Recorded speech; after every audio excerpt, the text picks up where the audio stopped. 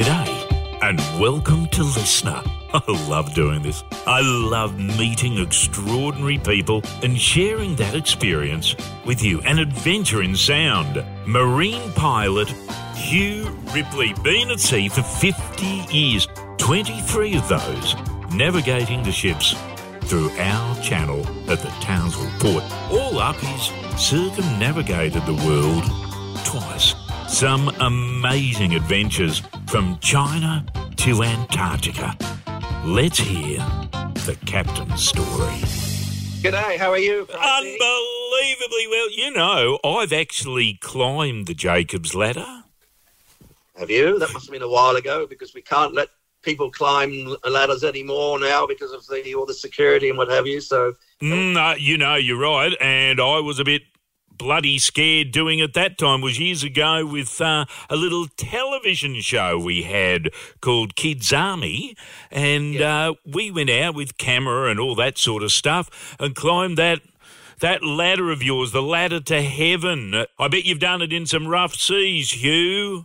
Yeah, look, not so bad here. I've been here 24 years or so the weather conditions here are pretty good compared to my first 12 years when I was working in New Zealand. It was could be a lot rougher over there, and we were climbing in some pretty bad weather. Have you ever thought, I'm not bloody climbing up there? Yeah. Hey, mate, honestly, can you just tell us the job of a pilot? Okay, so we have been licensed to provide a service to the vessels that arrive at the port. We have gained our pilot's license through a thorough knowledge of the port, with all the little idiosyncrasies, the currents and the tides and that sort of thing. So, people say, well, why can't the master do it? Well, then the master can bring the ship into the port limit or out of the port limit, but they just lack that extra amount of skill that we required to bring it down our channel, which is very narrow, as you probably know. Indeed, and you know every name of those little snubfin dolphins, hey? Yes. Magnificent creatures they are. Hey, can you tell me your adventure in Antarctica? I was reading up on you, 50 years at sea. What a wonderful number. Tell me about the research vessel. It was a ship called the Lindblad Explorer, and she was the very first purpose-built expedition ship. Right, okay. She wasn't so much a cruise ship. We used to do expedition. So she was built by a gentleman by the name of Lars Erik Lindblad, who was a Swedish-American gentleman, and he had been taking people down to the Antarctic on icebreakers from Chile and various places. He decided to build his own ship. It was only very small. It was only 70 meters long, and she had a shallow draft, so we could get into little spots, Yeah. And then the company I was with, Swires, bought her in Chile. She was still in the dry dock. She'd had sustained severe bottom hull damage. She'd run aground, and Swires, the company I worked for, bought her and then ran her for about 6 or 7 years. And in that time, I joined her and I did 1.5 years on her. How wonderful. Did you go out of Ushuaia across the Drake? Yeah, yes. So that was the base for us, Ushuaia, down into the peninsula. It sounds like you've been down there. I have. It was one of the greatest journeys I've ever done. We went right over the line to as far down as you can from the peninsula down. Being a skipper, the knowledge of the sea, that part of the world must be extraordinary for you. It was. I wasn't actually master on this. There was a very experienced Swedish master, had been running down there for years, probably the best master I ever sailed with, and he was the master. I was second officer. I went up to chief officer for a while, but so it wasn't just Antarctica. We did a lot of cruising into like China, for instance. After China started opening up after the end of the Cultural Revolution, she was one of the very first ships to take people back into China. Mostly American passengers, and that was a great experience too. In the days of the Red Guard and all that sort of stuff. And that was a great experience. But Antarctica to me was the highlight, and I don't know if you got to South Georgia, but to me that was the most beautiful place I've been to. Can you tell me an adventure you've had at sea that you can retell that might have made you think of staying on land? Well, I suppose it wasn't much an adventure. It was a very scary night. We were doing one of these China cruises, and we'd sailed from Shanghai and we went back to Hong Kong, and we got caught in a typhoon in the Taiwan Strait. Well, the Taiwan Strait's rough enough at the best of times, but throw in a typhoon, and it really was a very, very scary, if I can use the word, night. we were trying to outrun it, and because we had passengers to get to Hong Kong.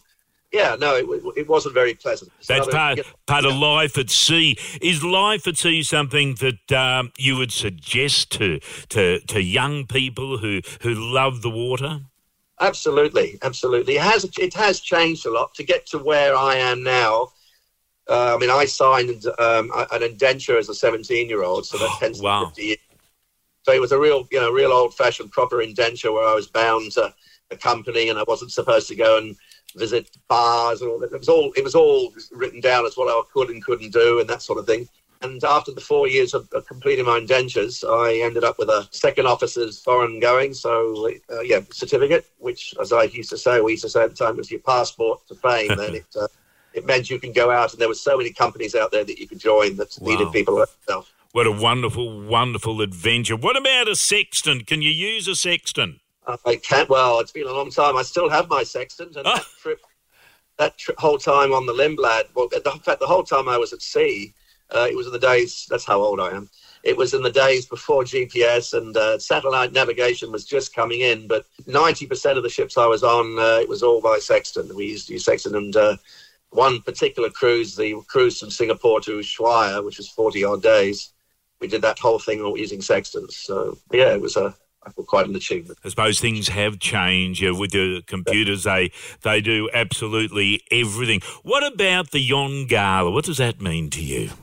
It means a very good dive. I'd done a lot of diving on that Lindblad Explorer. We carried about 20 sets of dive gear, and we did a lot of diving up through Indonesia and Philippines, some wonderful diving.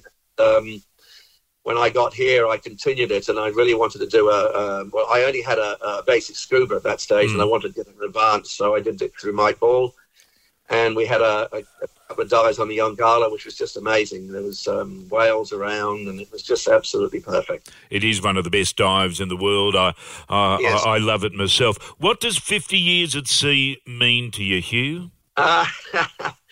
Well, it means that I've really enjoyed what I've done. You know, it's a job that I've from day one. I mean, I've gone from being actually at sea as a seafarer. You know, I ended up as master on rig tenders to a pilot. But I'm still connected with the sea, so I haven't completely swallowed the anchor yet. And it's just been a really good career path.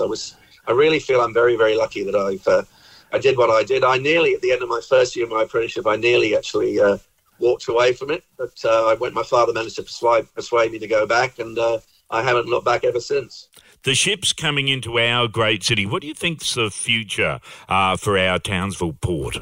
Oh, look, you know, as you well know, there's the dredging campaign's about to start. So once we get this channel a bit wider than what it is, we can start seeing the bigger cruise ships.